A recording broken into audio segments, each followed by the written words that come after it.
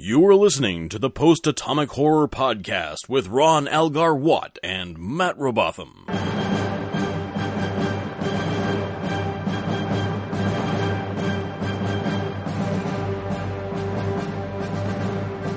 Episode 3, covering The Man Trap and Charlie X.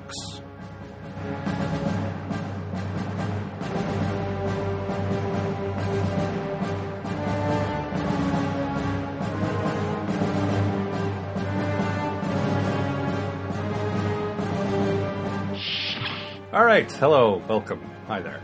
How's it going? This week we are reviewing The Man Trap. The Man Trap and Charlie X. Yes. Do you remember what the original title for Charlie X was supposed to be? I was trying to remember last night. No, was there an original title? There was an original name for it. It was actually kind of cool. I've gone back and forth between us trying to make somewhat original observations and actually doing our homework and reading like interesting behind the scenes stuff, and I haven't quite decided yet. So yeah, we can do both. What the hell? Now we want both. Well, if you want to start out telling us, giving us your book report on The Man Trap, Matt. Yes, The Man Trap. Okay. So we just open The Man Trap with the Enterprise arriving at the magical planet of M113 to perform much needed forced medical examinations and deliver vital salt. So we're like gray aliens, really.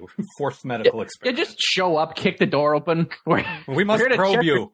Very nice.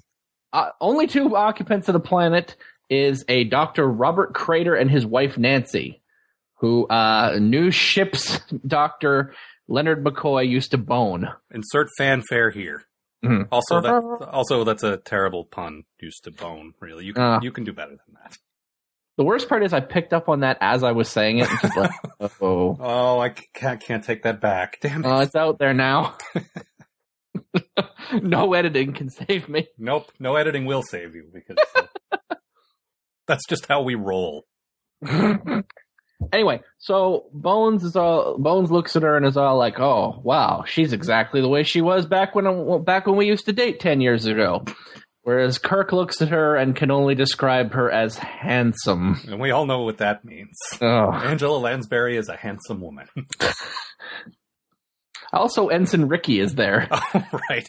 Not Ensign, what was it, Jimmy, that we decided last week. No, Ensign Jimmy's dead. It's Ensign Ricky now. Right, which we should note, Ensign Ricky had a blue shirt. Yeah, yes, he did. I mean, he's a red shirt, but he's wearing a blue shirt. The red shirt does not necessarily describe the color of his shirt, just his role. It just describes your lifespan. Yeah, this is your job. You are the red shirt on this mission. Mm-hmm. And good luck. Yeah. So how does that work out for Ensign Ricky? Well, he sees Nancy as this beautiful 60s-looking chick and sneaks off to have sex with her. Awesome. And then he dies. So they take the body back up to the Enterprise to figure out why he dies. And they discover that he looks perfectly fine, except for the splotches on him and the fact that he has been completely drained of salt. Salt. Yes. So some kind of new space venereal disease that drains you of your salt. Yes. Fine. Meanwhile, Crater is berating Kirk for kicking the door open to medically examine them and also wants to know where his salt tablets are, which is a little strange. Nah, nothing at all suspicious about that. No. I love the Crater goes, "You can't just come down here and bully us, Captain Kirk." And clearly having no idea what Kirk's job is. His job is to come down there and bully them. Yes, exactly. That's in the charter for a Starfleet captain.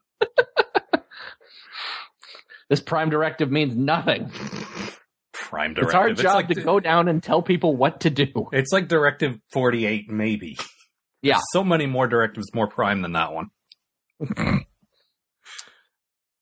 So meanwhile, two more crew members die of being assaulted. This whole sequence just was bizarre to me because they keep going back down with more guys, then they die, then they beam down with more guys, then they die.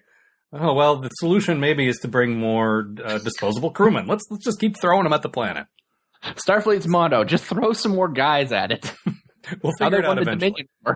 Look, Bones, Bones is a scientist, really. I mean, he's a doctor, but he's also a scientist, and he can't establish a pattern until he has 20 dead bodies. One or two could be a coincidence. He needs a bunch. just keep finding more dead bodies full of drained of salt, Jim. Well, throw some more people at it. We'll see if they get drained of salt too. Let's get those salt tablets thereafter. That must be a strange coincidence. That's all. I'm responsible for over 400 people on this ship, and I won't rest until they're all drained of salt. Except me and my friends.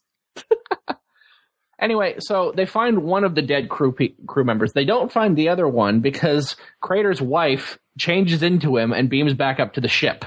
So Creature comes back to the ship disguised as a crew person and starts draining more people of salt. Going around changing shapes into whatever pleases people. Of course, turns into bones. Yeah, and of course Uhura sees a sexy black man because, there are no interracial relationships in the future. This is how we deal with the one black person on the crew. We invent a new black person, right, with half a shirt. Had like this bizarre V-neck thing that goes down to his navel. Well, I'm willing to grant the show, like, they had to every week come up with some new, some kind of new alien, usually some kind of new costume that looked futuristic. Sometimes they succeeded and things look cool. Sometimes not so much. I usually give them a pass there because they had to design a lot of costumes on the fly. So that is true. And that one, yeah, you're right, was kind of a failure. Anyway, so Kirk and Spock and the rest of the crew start interrogating Crater, who reveals that, in actual fact, Nancy's been dead for like 5 years. She was killed by this thing that can turn into anything and eat salt. So what happened here is that this monster killed his wife, turned into his wife, and he had no problem with that whatsoever. Oh, hey, look, I still got a Nancy Crater. Everything's great. Well, this worked out fine for me. Sorry, Nancy. And he doesn't seem all that bothered by the fact that it's rampaging around, slowly killing off all 430 Enterprise crewmen. Well, maybe if you'd given me the salt tablets I requested. Look, I told you not to beam down here and interfere, okay? And so the question rises, we've got this thing that could look like anything on the ship. Who could it possibly be? And then Bones starts defending it. Well, we don't know what this creature's motives are. What could it possibly be doing? Kirk and Spock easily deduce that it is Bones, go to his quarters, where real Bones is unconscious, having apparently been erotic to death. Yeah, I'm not really clear what happened there. I think there were some roofies involved. Yeah, it's just like Nancy sort of like, oh, Leonard. And he's shut fine up with and that. go to He's sleep. like, oh, my hot ex-girlfriend is soothing. This is working out fine for me. Yep. Good night, everybody. She's kind of like Gary Mitchell again, where it's like, here's a character we've never met before, and here is the long-established question mark, person that this person knows. I don't know Bones yet, so why do I care about his ex-girlfriend? Yeah, exactly. If this had happened in like season 2, it would have been like, ooh, Bones has got an ex-girlfriend, huh? I mean, at this point, we don't even actually know that Bones is a character, Yeah, we've had a different Doctor for the last 3 weeks, so it's maybe possible. that's what Star Trek does. Yeah. We just get a new Doctor every week. It's kind of like I'm watching Next Gen, and the whole first season, there's a new chief engineer every week until they figured out, wait, that's where Geordi goes. But, maybe they just don't know, they don't like permanent doctors, I don't know. Salt Vampire kills Crater, tries to kill Bones, turns into its real self, which is actually pretty badass looking. Yeah, it was. That was not a bad looking creature at all. And then Bones killed it. And everything was fine. Yep, forever. Except for those, 5 dead guys. Yeah, who cares about them? Yeah, exactly. Real Starfleet officers have salt in them, damn it. I was a little disappointed by this one. I mean, it was okay, and it had its moments, and it feels like Bones was immediately, fell into step, and he had good chemistry with everyone already, which was great. Yeah. But it felt like, okay, we had this great thing about psychic powers the week before, and the pilot that people hadn't actually seen yet, but had still existed before that was about this planet of illusions, and now we get Salt Monster. Yeah. It feels like a step down from those more brainy sort of sci-fi concepts. I was a little disappointed in that. Yeah. Sort of a more generic, just like, it's a monster on the ship. Yep. Oh no. Bug-eyed monster can look like anyone. Well, Never done this one before. There was a couple of things kind of jumped out at me, though. Well, for one thing, the mission that they diverted themselves from to go to this planet was bringing a case of chili peppers to someone called Jose. Oh, yeah, that's right. showing that Kirk and company really hadn't become the heroes of the Federation that they would eventually become. Well, not just that, but it's like, oh, well, his name is Jose, therefore he must want chili peppers. Oh, yeah, that's right. Oh. Yeah, it was just like, they really tried hard to be what we now call politically correct. I don't even think the phrase existed then, but sometimes they were better at the whole diversity thing than others. Sometimes it's just like, a black woman is attracted to black man. A Hispanic captain wants chili peppers. Like, maybe make the brush a little less broad, guys. Yeah. But I mean, they tried. And that's, but, and something along these lines that we discussed previously is their treatment of women. And we'll get to this more in our next episode, but, oh, yes. Like the next episode that we're talking about here, Charlie X. But yeah, we've definitely reached, a new sort of low as far as just, yeah. The attitude toward women is no longer as equals. They're mostly yeomen and things like that, and the short skirts. Yep. And on the one hand, as Matt says, there's a lot of hot 60s looking girls, but on the other hand, they should be more capable hot 60s looking girls. Yeah. I mean, we've really only got the three. We've got Yeoman Rand, we've got Nurse Chapel, and we've got Uhura. And I don't think we have Nurse Chapel yet, actually. No, that's true, actually. So we have I don't think we have Uhura yet. No. Uhura was in Charlie X. No, I'm talking about the Man Trap. Oh, right. No, she wasn't in Man Trap. I don't... No, she was. She did that awkward flirting with Spock. Oh, you're right. That's true. That's kind of where the next couple of episodes she's kind of flirty with Spock, which I guess is where they got that from for the movie, which was cool because I knew I'd remembered it. Mr. Spock, why don't you tell me I'm pretty? That it would be inappropriate. Barking up the wrong tree, Lieutenant. But there's this bit where Rand and Uhura are wandering around on the lower decks, and these dudes are just like catcalling at them. Oh, yeah. And are they on the rape deck? I mean, it's just stop it. This is not the way you treat people. And Rand is like the only safe place she can go is hanging out with Sulu in the his botanical gardens. Well, I'm trying really hard not to say the Botany Bay, but I can't help it. The Botany Bay. Oh no. Oh. And I'm it's easy to make the Takei is gay, so Sulu is gay joke, but really when the pretty lady who gets hit on by women or by dudes takes solace with this one guy, it's pretty obvious. Well, she's safe with him because he's not leering at her.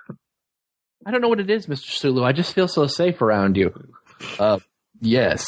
Well, why don't we go on a date sometime? No, we shouldn't. Listen, Ensign Ricky and I were supposed to be doing planned things later. And how creepy was the plant hand puppet? I didn't care for that, actually. It was a little too obvious. It had, 5 appendages. If it had, 3 or something, I liked the look of it. It was just too much shaped like a hand. Mm-hmm. But I mean, I like that they were using sort of a low budget, simple practical effect. I appreciate that. I thought they could have maybe done it a little better. But I have to feed the ravenous plant head thing of Rigel 12. Have I used Rigel 12 yet? Where's my Rolodex? Let's see here. Rigel 1, 2, 3. 6. Yes. And I was pleased to see that Sulu wasn't just hanging out there, or he was just hanging out there. I was worried. Okay, well, last week he was like the astrophysicist. This week is going to be the botanist, but no, that's just his hobby. So that's okay. One thing I remember from the Futurama Star Trek episode was where they're talking about the way Star Trek describes complicated science things in simple metaphors, like a balloon and something bad happens. Dr. Crater definitely loved his balloon and something bad happens metaphors. He had 7 or 8 of them. Mm-hmm. No, this is like the Earth chameleon. This is like the, and something bad Earth happens. Chameleon. The only other thing that really kind of I thought was a bit of a misstep was they weren't getting the answers that they wanted, so they decided to use truth serum. Yeah. Really? This is our advanced morality Starfleet. They're resorting to the horrible interrogation tactics. Listen, man, there was a Cold War on. You did whatever you had to do. But there wasn't a Cold War going on with this dude and his monster wife. If they'd used the truth serum on Klingons, it was a very small Cold War. Very well. So yeah, overall, I thought it was kind of kind of dumb compared to the others. But, I mean, not bad. The monster It was a good episode. It just wasn't a great episode. No, it wasn't as good as the ones that came before it or the one that we're about to talk about. Yes, the one that came immediately after it. Right. But you know, it had its moments. And one of the other things was there was surprisingly little action, I thought. Spock was attacked off screen. Mm-hmm. Like, come on, there's a lot of talking heads here. Do you don't want to cut away to some action for a minute? Nope. You got this great looking monster. Yep. Nope. Spock was attacked off screen. Let's move on. Mm-hmm. So, any other thoughts? We'll do our picks for our thing at the end. But any other thoughts on the episode? I think that's it. All right. So moving on, the next episode we looked at was Charlie X. The Enterprise meets up with another ship. I don't remember the name of the ship because I didn't write it down because I'm professional. The Virgil something. Starts with an R. Yeah. Science vessel. The Enterprise meets up with another ship to pick up Charlie Evans, a marooned human who was mysteriously raised on an otherwise lifeless colony. The crew of the other ship are quick to drop off the kid and run away, and we slowly discover why. Charlie's awkward, he doesn't understand basic social niceties, and he really doesn't understand this Earth feeling you call lust. Oh, God. The crew debate who should explain these things to him, and Kirk eventually takes on the responsibility after Charlie slaps Yeoman Rand on the ass. This is just my quick summary. We'll go into detail in a sec here. Gradually, Charlie becomes more and more difficult to deal with, though Kirk's authority seems to get through to him. He threatens the ship and crew and is eventually confronted by the green glowing head that raised him. The head forces him to go back, which is a little sad, but then again, it's kind of not. So this one I really liked. This was a great episode. And it really surprised me how well-formed the characters were and how funny it was. We're really only into the third episode, technically the third episode of the series. Yeah. And the Bones, Spock, Kirk thing is already kind of in place, and there's some real comedic moments that you feel like really only would have worked better if they'd had a better feel for their characters, but it's pretty solid. Oh yeah, absolutely. And Shatner, especially. You will not hear me say this often over the course of this podcast, but Shatner's acting was actually quite impressive. He carried some of the comedy scenes really well. Yeah, he did, and he did this. Like, I really dug the way he's sort of like, I don't want to talk to this kid at all. He's really uncomfortable around the kid, and at one point, there's this great scene on the bridge where Spock, Kirk, and Bones are all debating who should explain to the kid why it's bad to slap Yeoman Rand on the ass.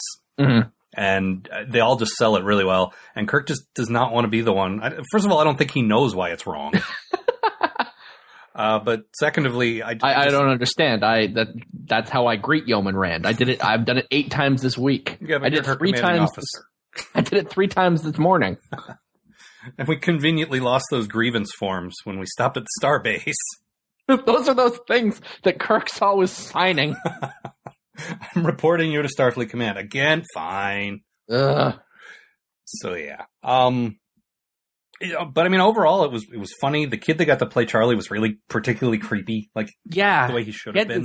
Like he felt like, a really awkward sort of 17-year-old kid. He got pissed off. And the whole thing is he's got these mental powers, and he's been raised not around humans. Yeah. So here you have the raging libido of a 17-year-old, the social ineptitude of someone who's never met humans before, and then mental powers. Mm-hmm. So that's quite a mix.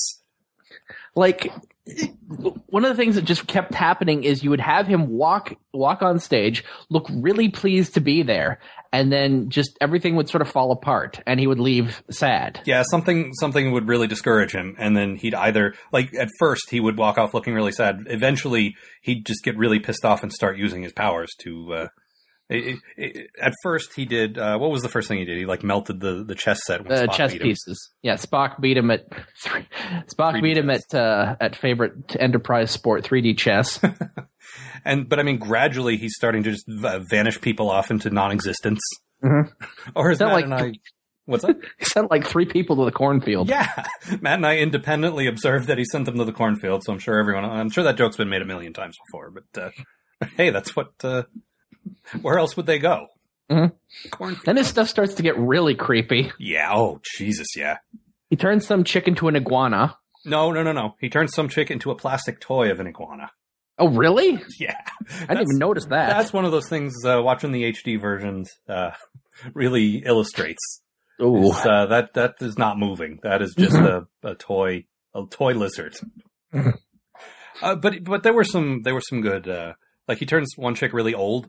Yeah. And there was actually kind of a nice little switcheroo where you see the young, pretty hot 60s looking chick, as we say, walking down the corridor. And then he does his thing, like his, Genie from My Dream of Genie head, blink thing. And then suddenly there's an old woman in her place. And just the way the angle worked and the way the transition worked, it really looked like it was the same chick, but they had just cast an older actress instead. Yeah. But it worked really well. I was enjoying that. One thing we really haven't pointed out is there's this great scene where the crew are relaxing, eating, I guess in this Enterprise's version of 10 Forward, or the mess, or whatever they call it, where they have the rec room. Yeah. No, they're eating. The rec room is where Kirk's working out. This is where everyone's eating. And Uhura starts singing along with Spock playing his Vulcan harp.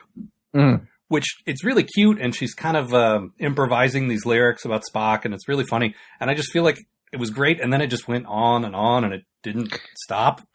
Yeah, that was a really long scene, and it was really funny at first, though. But she's not a bad singer, but it's not what I'm here for. No, and it's kind of like in Whose Line, when you watch someone improvise a funny song just off the top of their head. That's the feeling it was supposed to be. Like she's making up these funny lyrics just off the top of her head, and it is funny. It goes on and on and on. So Lieutenant Uhura was the Wayne Brady of the future. I was going to make that reference, and then I worried it would be racist because I never quite know where that line is, and so I wasn't going to say that. But thanks for jumping on that. But then she starts. I was more referring to their improv skills, but thank you. And then she starts taunting Yeoman Rand via song, which was great.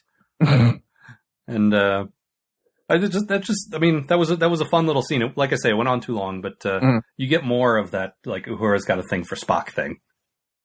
And also you had like that sort of like there was a lot more of that crew camaraderie thing that I really liked. Like you saw a bunch of people just hang out in the canteen or whatever. Yeah, they're off duty and they're having a meal together and they're enjoying each other. They're playing cards, they're singing songs, they're kind of like in Next Gen where they'd have the poker game, or like in DS9 where they'd be hanging out on the holodeck. Like, like it's cool to see. It gives you a sense that these characters aren't just there to do their jobs; they're people, which is nice. But yeah, overall that was pretty fun. But of course, Charlie has to come in and ruin that too. Well, he's a ruiner. Yeah, he totally is. That's a lot, ruiner.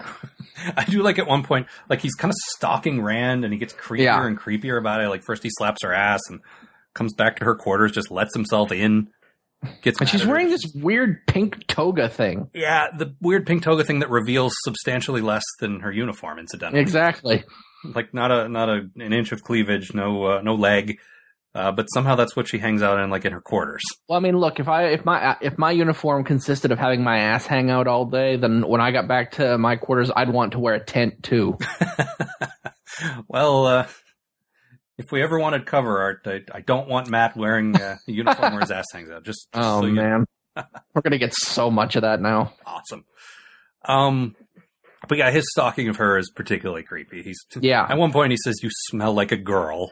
Ugh. Anytime someone making unwanted advances talks about someone's smell, that's just, and then, like I say, he gets more gradually frustrated with the crew. I do like he starts making Spock recite poetry. Yeah, that was great. And Nimoy really sold that too. That sort of going from just talking to like this sort of yes, sir, I tiger burning bright. That was pretty great. And Charlie breaks his legs at one point. Yep. It's awful. I love Spock's reaction to that. I can't, Jim. My legs are broken. Yeah, I didn't want to. I didn't want to bring it up earlier, but yeah, like legs not working. Standing is going to be a little difficult for a while. I do like the way they finally defeat him is he's controlling the ship with his mind, and they decide the best way to control him or to overpower him would be to overtax his abilities by turning on everything on the ship simultaneously. And I just imagine them running around, turning on all the lights, switching on all the water faucets, the fans. More. We haven't distracted him enough yet. Turn on all the TVs up really loud. Scotty, turn the engine on. I'm giving it all she's got.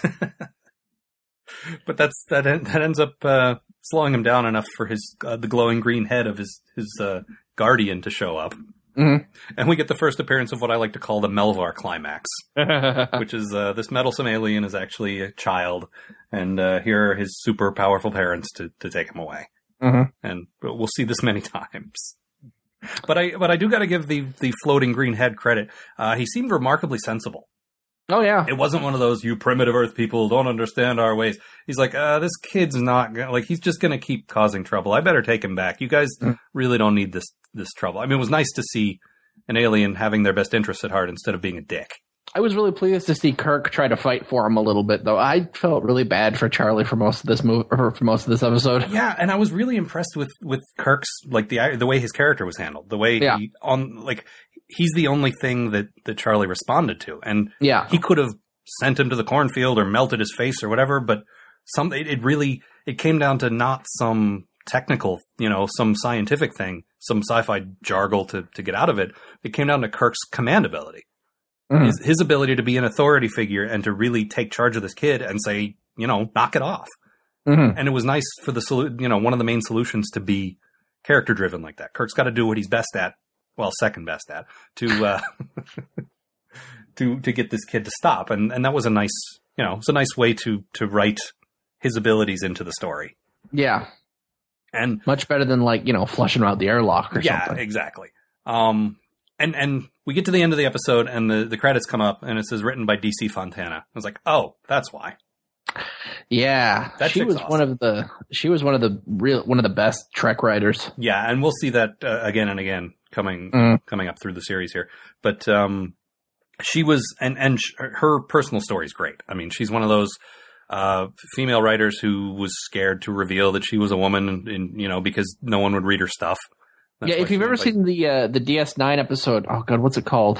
It's the one where they're in the 50s and he's a sci-fi. Kira's character is based on her. Yeah, exactly. And her actual name is Dorothy Fontana, but she went by DC because she didn't think anyone would buy her books and stuff. So, yeah, because women can't write science fiction. Yeah, there's no room in our world of science fiction for women. But I mean, she puts together a solid Star Trek episode, and she'll do it again and again. Mm-hmm. And this is the first instance of many. So yeah, overall, I was really impressed. This felt a lot smarter and a lot better character wise, and I was really impressed that there wasn't a ton of action. It was mostly talking heads and character stuff. Oh yeah, no bug-eyed monsters and no, the real monster is man. Turns out it's man. Yes. So any other thoughts on this one? My one thing I noticed since we started watching these again, a lot of the early Trek episodes were really horror influenced. Like we have this one, which is like, that episode of, what the hell was that episode called of The Twilight Zone? The wishing him into the cornfield. I mean, we made that reference. The kid. Yeah, that was also in the Twilight Zone movie, I believe, or some variation of that, where the kid makes his sister's mouth go away. Yeah. And all that. A little bit of that happened in this too. Yep. I think that's why. I think that's why the horror influence is there, because the Twilight Zone was a huge show at this point. Yeah. 1960s America was big on irony. Big on, the next thing that happens, we could all be dead. I mean, it's, definitely Cold War mentality there. But, we fear what we don't understand and all that. And that's why we need to use truth serum, Al. Well, they never tried to use truth serum on him. They just tried to lock him up. Mm. So, but yeah, overall, you're right. There's definitely more of a creepier aspect to it, which I like. So. I mean, at one point, Charlie disappears this chick's face, and it is so unpleasant. Yeah, I mean, it's a cheap effect, but it's effective. Like she looks like the Question. She's got no facial features. It's just smooth, and it's like, ugh. Yep. And most of that stuff, I don't think they can enhance that kind of effect in the HD, and it still looked good. Like apart from the plastic lizard. Everything else looked great. When I watched the remastered versions, I could just sit for an hour and watch the Enterprise orbiting a planet, just going around in a circle. They're so pretty. So what you really need is the remastered version of the motion picture. Nice. So any other thoughts on this one? I think that's it. There was a point. The workout scene. Oh, Jesus. How do we skip that? We can't not talk about that. There's when Kirk tries to take Charlie under his wing and trying to teach him the right way and the wrong way to be. He's like, blow off some steam here. Let's fight in the gym. Well, son, I can't tell you about women, but I can tell you about incredibly tight spandex pants. Oh God, yeah. They need cod pieces or something because. Oh my God. Ladies, if you like young Shatner, and look, I can see how young Shatner was attractive. What he's become, not so much. But circa 1967 Shatner, sure. If you really want to see his junk flapping around, this is the scene for you. Cause, you're in luck. Yeah, it's just a skin tight gym outfit with no cup or anything. Nope. And he tore his shirt so hard that it just came off. Yep, that was sure interesting. Mm. All right. Any other thoughts on this one? No, I think that's it. All right. So now we'll do our usual quote of the episode. There's an old Vulcan proverb. Matt, you got one for your episode for the Man Trap? So, Man Trap quote of the week is... You could learn something from Mr. Spock, Doctor. Stop thinking with your glands. Oh, I missed that one. Which I just thought was hilarious. I didn't catch that at all. That's a good. I mean, sometimes I'll stop. Like I'm making notes. We both do this, where we're making notes through the episode, so we have stuff to talk about. And I sometimes miss stuff like that. That's a good catch. For me and Charlie X, God, I kept going through the episode and I kept thinking of, oh, this is good. Oh, this is good. Because there were so many great little character moments. It was really hard for me to pick one. And I think what I finally decided on, I'll put the quote here. Captain, I'm supposed to ask you something. Why shouldn't I don't know how to explain it. Well, say it right out, Charlie. That usually works. Well, in the corridor, I saw when Yeoman Rand was... Well, I did that to her. She didn't like it. She said you'd explain it to me. Me? I see. Well, there are things you can do with a lady, Charlie, that you... well, there's no right way to hit a woman. I mean, man to man is one thing.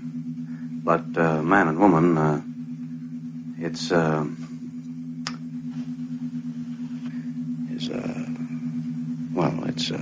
another thing.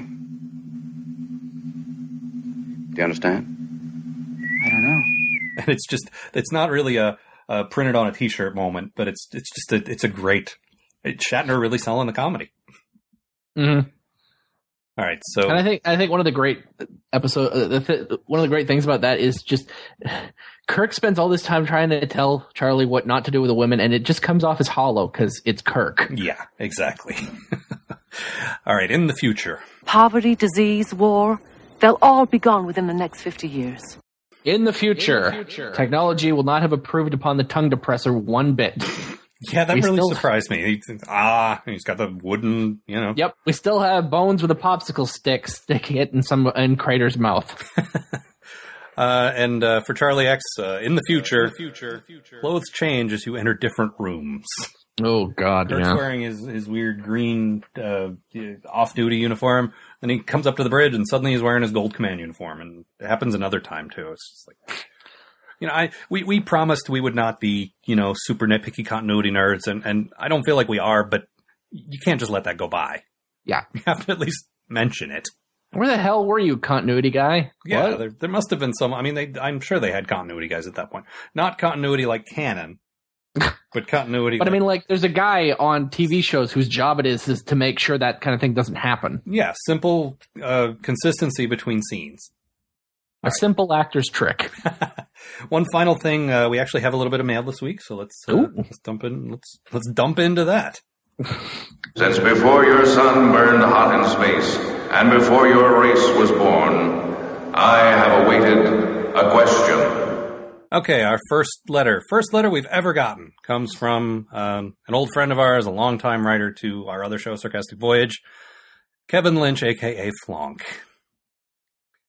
And Flonk writes, Dear Alan Matt, Romulan ale or Rectigino?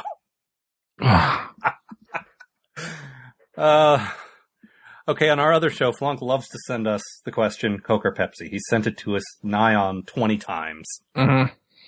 So for those of you who don't listen to that show, he's trying to be funny here. We'll leave it up to you as to whether he succeeded or not. I'm going to go Rectigino because I love my coffee. I love some strong coffee, and Klingon coffee, is like 50 energy drinks plus being punched in the face by a Betazoid. I was trying to go for that hit in the face with a gold brick with a lemon wrapped around it, and my brain wasn't working fast. But a beta Z, huh? Well, because they're sexy and naked and they have mental powers. All right. What about you? I guess I got to go the Rakduchino just because I have a rule against drinking anything green. Blue though. Romulan ale? Yes, Romulan ale is blue.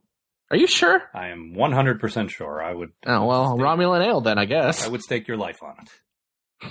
No, I've actually had, quote unquote Romulan ale. The Quarks bar in Vegas, which sadly doesn't exist anymore, actually served a blue drink called Romulan ale, and yeah. So there you go. The other letter we have comes from my old friend Mark Bosco, aka Bob, and he writes, "If, like Matt asked, we were to pit one against the other." He's talking about our second episode. He'd say that The Cage had sexier female characters versus Where No Man Has Gone Before. Sure, the Kirk-based series had skimpier uniforms. It wasn't until I watched them on Blu-ray that I realized just how often Uhura's color-coded panties were featured. Color-coordinated, excuse me.